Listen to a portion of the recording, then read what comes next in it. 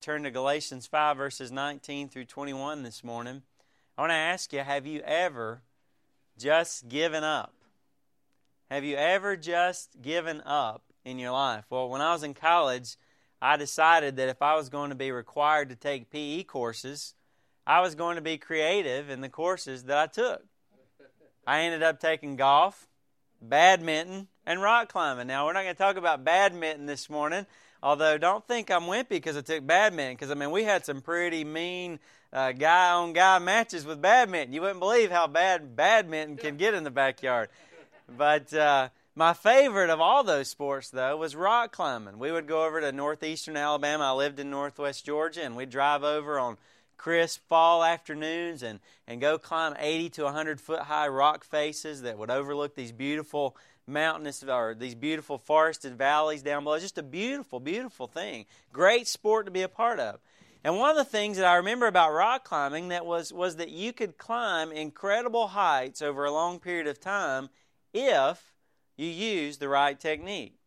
But if you didn't use the right technique, you'd burn out, and your climb would be over pretty quickly.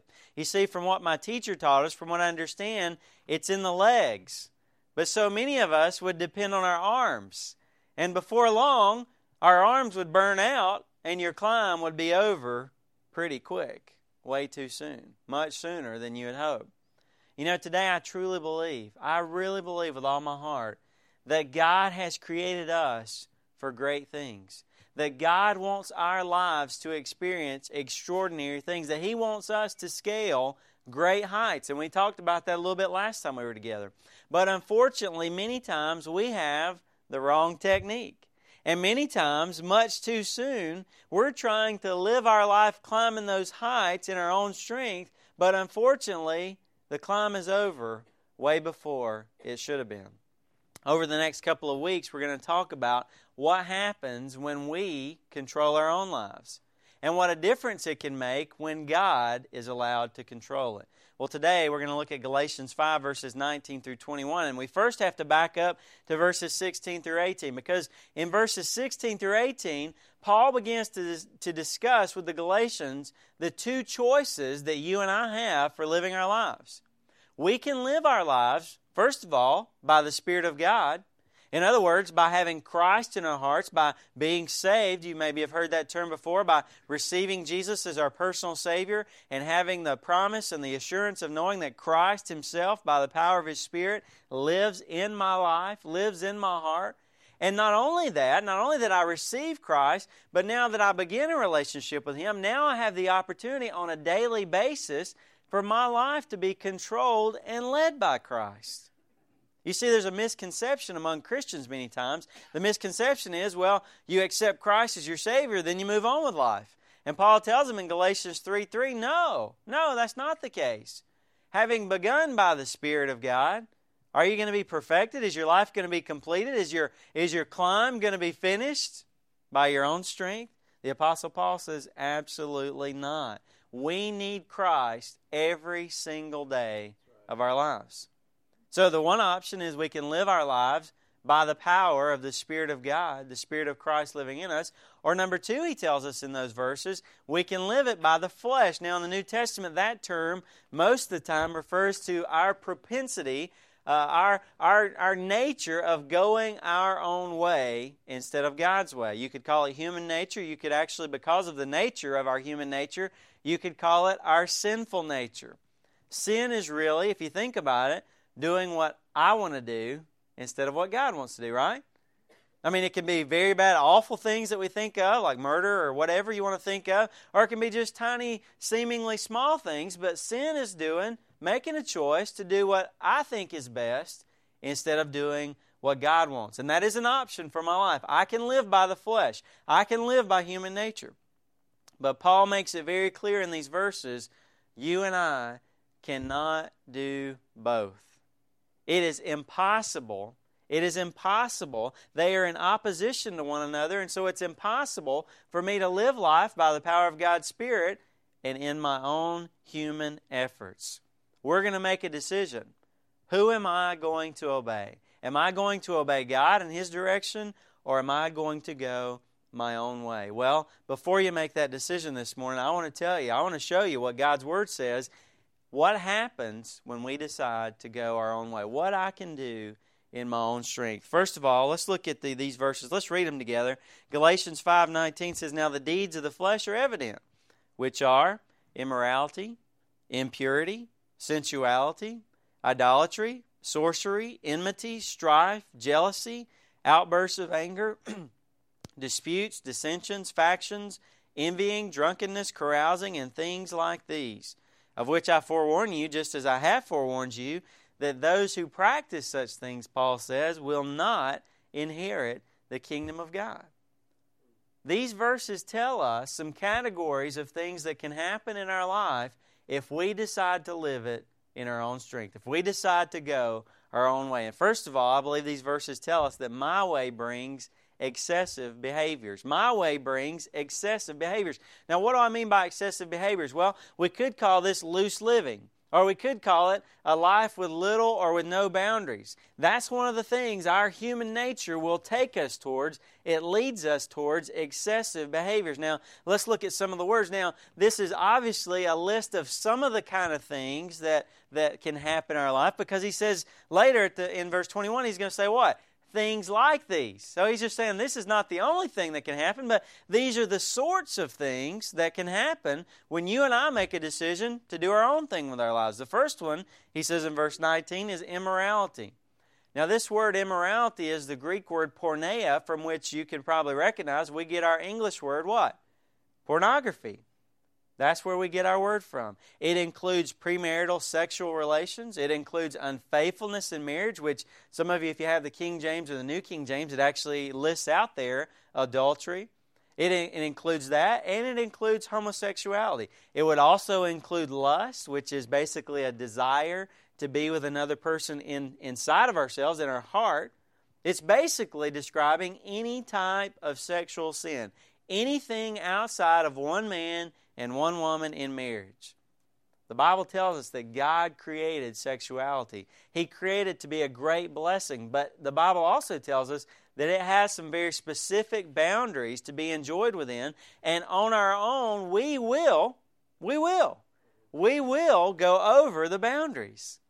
And apparently, maybe this is encouraging to us today. Apparently, immorality, sexual sin, was something that early believers struggled with, just like many of us do today. One commentator says that it was so common. Now listen to this. It helps put it in the context of who he was talking to. It also helps put it in the context of God understands what I struggle with. It was so common in Greco-Roman antiquity, which was the society they lived in, that it was not regarded as especially reprehensible. Did you hear that? Basically, people thought, what's the big deal? Everybody's doing this, right? That's the words we hear today. And some of the people in the early churches had difficulty abandoning their former tolerance of it. They struggled with thinking this was such a bad thing after they came to Christ, because it was so prevalent in their society that it just seemed like the natural, normal thing to do. Does that not sound like our world today? How many of us, honestly, if you were to raise your hand, I were to ask you, how many of us, don't raise your hand, here today, even sometimes think this is not really that big of a deal? You know, it's just something that my church harps on a lot. But it's just not something that seems that very important to God. Or it doesn't seem like something that dramatically affects our lives. Immorality is what I will do in my own strength, but it's not what God wants. It's excessive behavior that goes over boundaries that God says He has established for our lives. Then He says in verse 19, impurity. Now that word impurity sometimes relates to sexual sin, but it's a more general term that refers to uncleanness or dirtiness. We might better think of it in terms of being tainted. In our own strength, when we do things our own way, is it not true that in some way everything that we do is tainted? I mean, is it very easy to find people who are pure in their motives? Is it very easy to find people? Now, I'm talking not just about you people, but my own person. Is it very easy to find in ourselves pure thoughts, pure motives, pure intentions? Everything that we do seems to be in some way tainted. There's something excessive. There's something extra that's there that shouldn't be there if it was really pure. And so the Bible says on our own, we're going to be impure. We're going to be tainted. We're not going to be quite what God created for us to be. I think about several examples. Telling lewd or disrespectful jokes about members of the opposite sex? What about building relationships or friendships with someone because you have ulterior motives? Those are the kind of things you give the impression that you like this person, that you want to be their friend, but you're really thinking, man, I really like their boat, right? Or man, they can really help me get in good at the office. Or man, this could happen or that could happen. That's not pure, is it? That's not a real relationship. That's me using someone else. But if we're really honest, that's what I do on my own. If God didn't speak to me about how that's not right, that would seem very, again, what? Natural for us to do. Who wouldn't do that if you could get an advantage, right? Then he mentions sensuality in verse 19, and then at the end of these verses, carousing, which I believe goes along with this. Sensuality, listen to this. Sensuality describes undisciplined, violent, out-of-control behavior that is indifferent to public opinion or a sense of decency.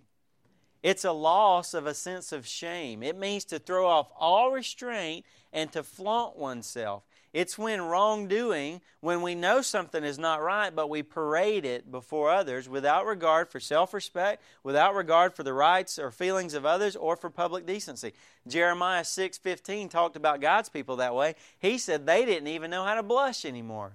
Does that help put it in perspective for you? When nothing bothers us anymore, when nothing seems striking anymore, when we wouldn't be embarrassed anymore by things, but we can just be publicly indecent. Carousing is a very similar word that kind of is related to that, although it usually involves being drunk in some way. Does that not sound like yesterday's newspaper? Is this the Bible or is this today? Is this the news that we're watching today? You know, it seems to be more and more in vogue today to come out of the closet and to flaunt the things that the Bible and that God says are wrong. When I thought about this, I thought about an episode that was pretty hurtful in my life. A friend of mine, years ago, I still have this image of him standing on the beach and yelling expletives at me and saying, I don't care if you're some blankety-blank preacher, I'm going to do what I want to do anyway. He was drunk as a skunk, standing on the beach and just hollering, everybody paying attention and looking around. They're just making a fool of himself, basically. But you know what he said? I don't care. I mean, I don't care who knows it. I know what I'm doing. I know that it's wrong. Here I am. Everybody take a look. He was not ashamed whatsoever. Now, I'm talking about him, but all of us have probably had moments like that where we just finally quit caring, didn't we? We quit caring what anybody or everybody or even God thought, and we just did what we wanted to do. And my friends, the Bible says that is what we're going to do. In our own strength, we can get to the point of not even caring anymore without our lives being under God's control when it's under our own direction. We're capable of using our bodies for inappropriate behaviors. We're capable of having relationships with people that we should not. We're capable of saying inappropriate things, of having tainted thoughts and motives and manipulating others for our own benefit, of having a loss of a sense of decency and respect for others. The Bible says that's what I can do in my own strength. That's pretty exciting, isn't it? That's where I can go. That's what I can look forward to if I decide, hey, God, I think I'm going to be in charge here. Excessive behavior is very much a part of my life. Number 2, my way brings misplaced focus. Misplaced focus. Now, you know, I believe all of us realize, as I said earlier, to some degree that we are here for a purpose. That our lives, even though we may struggle sometimes, are not by chance. Even though our world may tell us that that's the answer, that we were here created by chance, that we happen by chance. I believe that most of us have more sense than that, don't we? We didn't come from a little monkey somewhere, some little pile of swamp mud somewhere. I was created by somebody for something. Amen? We have that sense. The problem is that we get off track, don't we? Anybody here ever gotten off track in your life? Anybody here ever chased a rabbit down a wrong trail? Don't we get our attention set on the wrong things many times? Now, at first glance, this may not sound so terrible. It may not sound so harmful. So, Robbie, I don't quite get my bearings right in life. What's the big deal? How many of us head on vacation with that kind of attitude? So what if we're not quite sure where we're going? I mean, I know we've only got a week, and we can't afford to waste 3 days getting lost or figuring out where we're going. But hey, we're on vacation. Well, maybe some of you do it like that, but that's not the way I'd want to do it. If I only had a week, I'd want to know where I'm going and have plenty of time to spend it and enjoy it. Why would we not approach our lives like that? Why would we set sail in life and just say, hey, wherever the wind blows, that's where we'll go? Look at some of the words used here to describe the struggle we have. In verse 20, it says idolatry. You know, it's too bad that when we think of idols, we usually think of some little statue or carving or something like that. And now, while that's certainly true, and there are many cultures in our world where that's a struggle for many people because of false religions that people are exposed to. And to be honest with you, it might be more prevalent in our society than we give it credit for. But for most of us, we need to think more about the principle behind it rather than that specific application. The principle behind idolatry is it means to put anything else above God in our lives. Now, when you put it that way, ouch, right? My tendency, and the Bible says your tendency, is to put lots of other things above God. Now, I'm just going to be real transparent with you. How many times have I thought about idolatry when I was going to bed super early, when I shuffled the kids in bed and I made sure that I got in bed at 9 o'clock that night because I was getting up to go hunting in the morning? But maybe if I was just getting up for a regular day the next day, I might have slept in and not read my Bible. Oh, that's idolatry. I put something I enjoy above seeking God. How many times have I got more excited about a college football game than about going to church? I mean, on Saturdays, tell the kids, now wait just a minute. At 3 o'clock, everything else on the TV has to stop. Daddy's going to round up my popcorn. I'm getting everything straight and prepared, you know. And for like 2 or 3 hours, and Shannon would say, yeah, right, like 5, for a few minutes, I'm focused, right? How many times has God spoken to my heart about, do you prepare that much for church? Do you think that much? Do you anticipate that much coming and meeting with me? How many times have I thought more? Have I been so wrapped up in something that I wanted to purchase that I completely forgot about the person who was selling it to me? And I walked out that door excited about this thing that I'd saved for, I thought would be great for this or that I needed or that I wanted or whatever. And I walked out the door and realized, you know what? The door opened with that person to share with them or to talk to them or to encourage them or pray with them. And I was so focused on this little thing that's going to rust one day that I didn't even notice it. That's idolatry. That's my tendency. Now, y'all don't leave me hanging up here. It's yours too, right? I'm normal. Doesn't make it right, but I'm normal. If none of the others gets us, this one will, won't it? I am so easily thrown off focus. On my own, unless I allow God to work in my heart, I guarantee you, I will misplace the focus of my life. Instead of putting it on Christ, which is what God's Word says we ought to do, Hebrews 12:2 says we should be fixing our eyes on Jesus. Instead of doing that, I put my attention and my heart and my desires on so many other things. Some other words that relates to that he uses here are jealousy and envy. Now, those words look very similar in English, but jealousy is actually the word for zeal. And it might be better translated to fiercely pursue something. Now, understand, it's not always bad, and this word that's used for jealousy or zeal does not always have a bad connotation. Are there things in life that we ought to fiercely pursue? Absolutely. Who? God, right? So there's a zeal for God. There's a zeal for the things of God that is not a bad thing. But the idea that I get here is a zeal for things that take my focus off of God. That is a bad thing. In this context, we could translate the word pursuits. Okay? Now, let's kind of get a little closer to home here. How many pursuits have you been on in your life? Think about it. And we're going back and we're playing the tape in our mind, aren't we? How many things have we followed hard after in our life? How many wrong roads have I focused years of my life on? That's where this gets us. Our own way takes us down fruitless pursuits, down dead end paths. Do we have any testimonies? Anybody ever gone down a dead end in your life for years even? Listen, the Bible's just telling you, hopefully it's encouraging to you, you're just normal, you're just natural. But it's also challenging, but don't stay there. God's got better for you. The word translated here, envy, on the other hand, is always seen in a negative way because it means that this person can't bear to see that someone else has something they want. So it leans more towards what we usually think of jealousy, isn't it?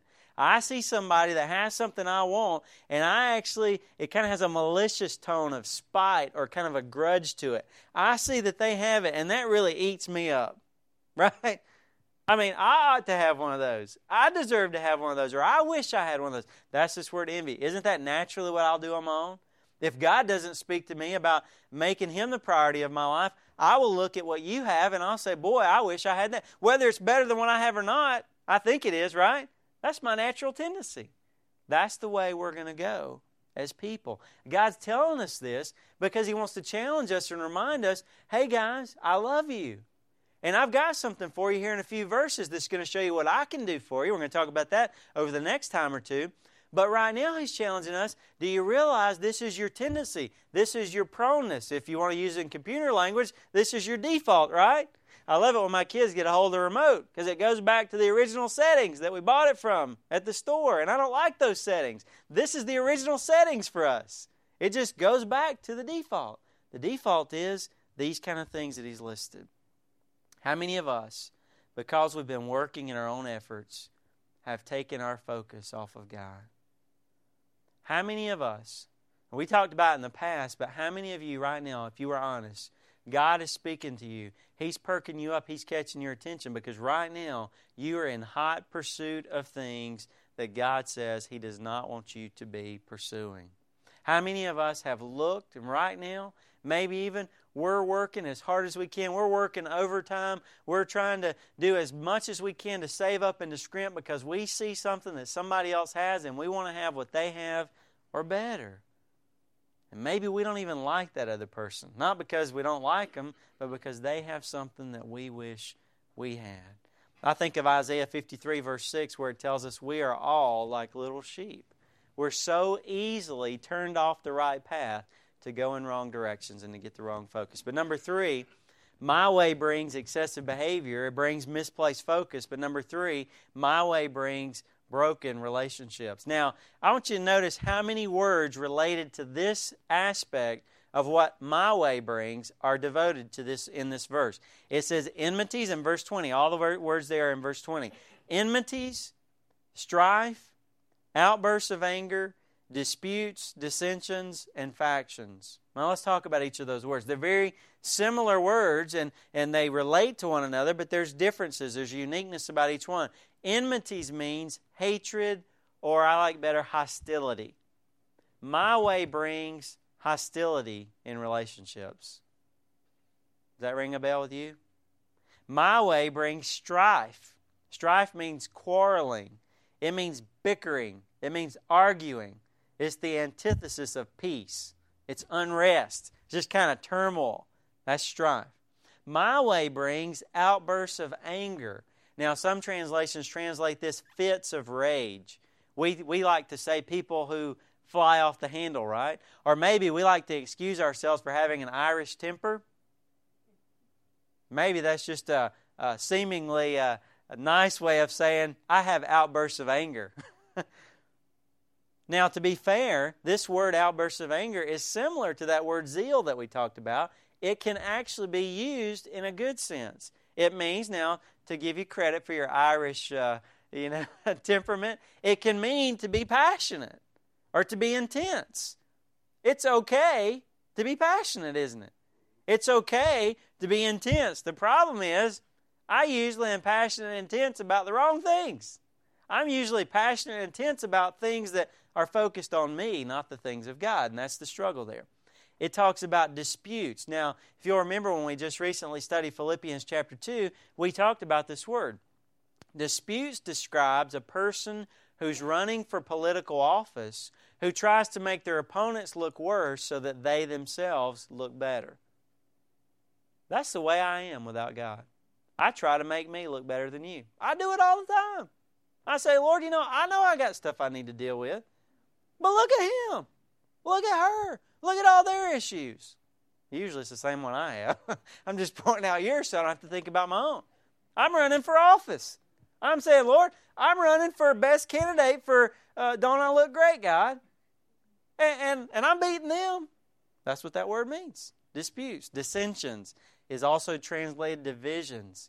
It has the idea of divisiveness that's caused in a church family because people are introducing other teachings that are contrary to the teaching of that church. That's not of God. When someone comes in a church family and tries to break up a church family by teaching things that aren't what that church family believes, that's not of God. That person needs to find another church that believes what they believe, but they don't need to break up the fellowship of the one that they're in. Factions is a similar word to dissensions, but it relates to little groups that form. Little groups that form even in a church family, especially the idea of competing groups. You ever been a part of a church where there's this group and there's that group and there's this group and they're kind of competing with each other? That's not of God. That's wrong. Young people call those cliques, don't we? Whatever you want to call it, that's not of the Lord. It makes my ears and head hurt just reading those words. Doesn't it yours? Imagine all the problems in relationships that they represent. You can almost growl and just picture what all those words, it's just that upheaval. Doesn't it make your stomach hurt? Just to think about enmity, hostility, strife, bickering. That's always been a little pet peeve of mine. We've just said in our family, we're not going to have bickering. We're not going to have, we're not going to do that. I'm glad to know it's not of God because I didn't like it anyway. Outbursts of anger. How many of us are hollering at each other, or yelling at each other, or getting angry, or hateful towards other people? We don't know, do we? We don't know how to have great relationships. We don't know how to solve conflict. We don't know how to make decisions. We don't know how to think of others before ourselves. We don't know how to not get angry when we don't get our own way. We don't know how to not form opposing parties and groups. I mean, if somebody disagrees with me, then I'm going to try to gather a bunch that do, right? And we're going to start shooting at each other because my way is right. I don't know how to have a relationship without doing that. That's what I get when I do my way. And then finally, my way brings dangerous influences. Now, let's look at two words here. Dangerous influences. In fact, I want to be clear about what these verses are telling us. I might even call these dark influences, especially because of one of the words that's used here. My friends, listen. When we live life in our own strength and efforts, we are prone, are you listening to me? This is hopefully God's under-shepherd saying to the sheep, and as one of your fellow sheep, watch out, there are wolves, and they are stronger than you. Now, I thank God they're not stronger than Him. But there are wolves that get a hold of our lives, strongholds that are established in our lives that grab hold of us, that grasp us, and are very difficult to escape. They become major influencers in our lives. I thank the Lord that God Himself, I didn't have anything to do with it. God has protected me from many of those dark things. Even, listen, young person, when I was a young person and I was not seeking God, I got awfully close to some very dangerous influences. And I thank God that He protected me before I got too far into that. But many young people today are curious about those things. And more, as our society moves away from Christ, if we do not reach out to the young people and do not continue to establish a strong Christian heritage in their lives, many of our young people are going to get involved in the kind of things I'm going to talk about here. These verses talk about sorcery. And you say, that sounds like a Harry Potter or some kind of medieval kind of thing. Well, originally this word referred to medicine. It's actually the Greek word pharmakia, which you could probably recognize as our word for what? Pharmacy. It became associated not only with medicine, but with drugs and the abuse, the illegal use of drugs. And the abuse of drugs became related to witchcraft. Now, according to Acts chapter 19, this was very prevalent in New Testament times. In Acts 19, verse 19, apparently witchcraft and this kind of black magic had become so lucrative that there were some people who came to Christ, and when they burned their books because they said it was garbage, that it was just junk, it was demonic kind of things, there were $4 million worth of books. Wow. This stuff must have been pretty lucrative. It must have been pretty prevalent. He also warns them about drunkenness. Now, we could have included drunkenness in excessive behavior. But remember here, we're talking about what? We're talking about dangerous influences. Now, our world has enough sense to realize that alcohol does what? It influences, doesn't it? What do we call it? DUI or DWI. Driving under or driving while what? Influenced or intoxicated, influenced by alcohol. The Bible definitely affirms that as well. There is no doubt that drugs are prevalent in our society. And listen, I want you to hear me. Not only drugs, but the darkness or the demonic stronghold attached to them. Now, I realize the physiological, at least some of the physiological effect of drugs. That it's a chemical kind of thing, that it happens, on a physical kind of level. I realize the volitional choice that people make to partake of them. But I want you to understand this morning, there's a darkness factor that is related to drugs. Now, I know that in America, we're too sophisticated to believe in the devil and demons and stuff like that. But my friends, the Bible says there are, whatever you want to call them, devil, demons, forces of evil at work in this world. And listen to me, you don't have to believe it, but the Bible says that on our own, we are vulnerable to being affected by those forces. Even not just affected, even controlled by them. That's the point of drugs and alcohol, isn't it? That they bring influence and ultimately they even control us. And they put us in a position to be affected by darkness. I hope you know that teenagers today are being decimated by drugs and alcohol. Did you also know that many teenagers are getting involved in witchcraft today?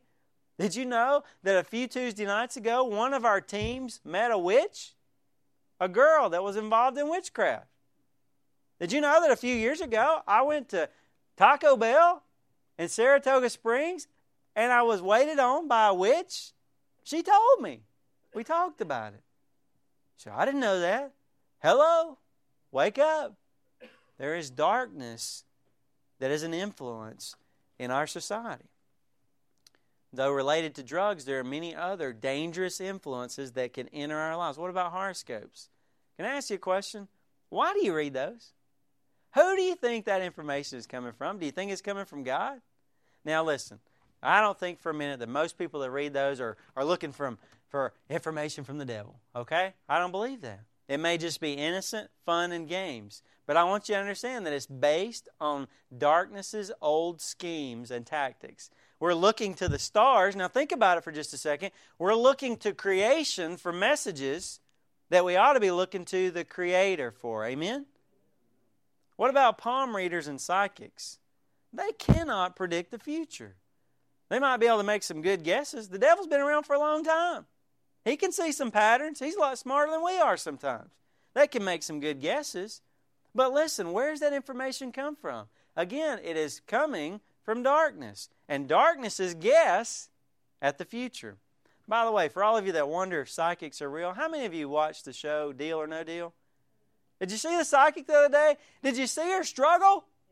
Listen, if I was a psychic, I'd be cleaning out all these places. I'd be on Deal or No Deal, $1 million, baby. I'd be down at the racetrack. Boy, I'm just going to vote on the one every time that comes through. I'd be at the casinos. I mean, I wouldn't need a 1-800 number. I would know everything.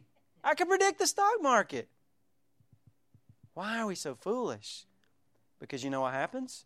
We get blinded by darkness sometimes. How many lives have been destroyed through drugs and alcohol? How many people today are being introduced to dangerous influences in their lives by those influences or by other means? My friends, today, I want to share with you, my way and your way of doing things makes me vulnerable.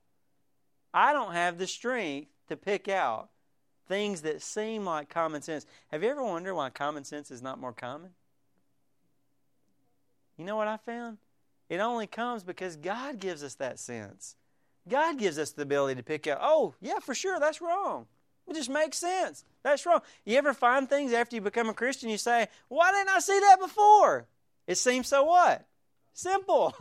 It seems so easy. That's just not right. It's just wrong.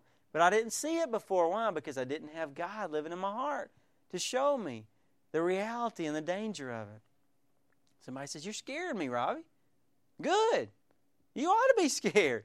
We ought to be scared. Listen, we ought to be scared to live our lives without God. Truly. We ought to be scared to live our lives without God. Now, I don't want somebody to come to Christ just based purely on fear. I don't know, maybe it's not a bad idea. Maybe you come to Christ on fear and then you figure out how good it is after that. I know when I came to Christ, I was afraid of going to hell. That bothered me. It should have. God, I don't want to go there. I don't want to pay for my own sins. Yeah, it needs to develop beyond that. But I tell you today, we ought to be concerned about trying to live life on our own. There's just no way we can do it. In another sense, can I give you some encouragement? The Bible says that God has put Satan under Christ's feet. I mean, we're not playing patty cake here. We've got an enemy who is serious, right? Who is formidable, who is stronger than we are. But he is not even close to a little bitty pinky fingernail for Jesus. Not even close. Isn't that strong today? God, I can go from fearful. How many people today are struggling with psychological and emotional and all kinds of problems? There's a lot of things involved with that. But how many today are struggling with those things because they don't have confidence that they can live their lives in strength and assurance? My friend, today, maybe that's what you're looking for. You can go from being scared to death of your own shadow because you don't even know which way to turn or which way to go. You can go from that to being a leader, to being a person that other people can respond to and can follow your example, and that you can be confident in life, that you can know you're here for what you were created to do. That's a total turnaround. But it comes through Christ. It doesn't come on my own. How many of us today are getting involved with things that we shouldn't, that are going to hurt our lives because we're going our own way? How many of us today are in relationships that we shouldn't be involved in? How many of us have stepped over boundaries that we shouldn't have stepped over? We're looking at things. We're listening to things that we shouldn't be involved in because we're going our own way. How many of us have lost our focus? Maybe it's a hobby. Maybe it's just something in and of itself that would be very innocent, that would be perfectly fine, but it's become the driving force of your life. Maybe you've become so focused. You know what? When I was growing up, maybe you'd say, we didn't have anything, and I've just decided that my kids are going to have everything they want. You've begun to decide that what somebody else has is going to be the driving force of your life. How many of us today are hollering at one another, are full of rage and bitterness and anger and argumentative spirits? Our relationships are in a mess. You know why? Because we're trying to do it ourselves. I'm going to tell you the truth. I cannot be a husband. I cannot be a father without the power of God's Spirit living in me. I cannot do it. I'm not kidding you. I would not know how to do it. How many of us are being influenced by dangerous influence? We've dabbled in darkness. Maybe somebody's dabbled in witchcraft. Maybe you're allowing alcohol or drugs to creep into your life, and God is just saying to you, careful, caution, I love you so much. I don't want to see those things destroy your life. May I just share with you at the end of verse 21, this is not a list of, hey, here's some optional things that I may or may not want about my life. Verse 21 says, Paul said, I warned you. And I've warned you before that those who practice such things will not inherit the kingdom of God. I should not be comfortable with allowing the kind of things that we've described today, things like that, to be in my life.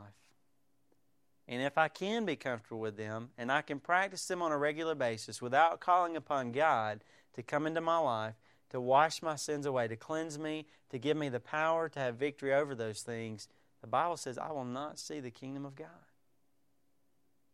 Today, friend, have you ever called upon God for His strength? Have you ever said to Him, Jesus, I need you.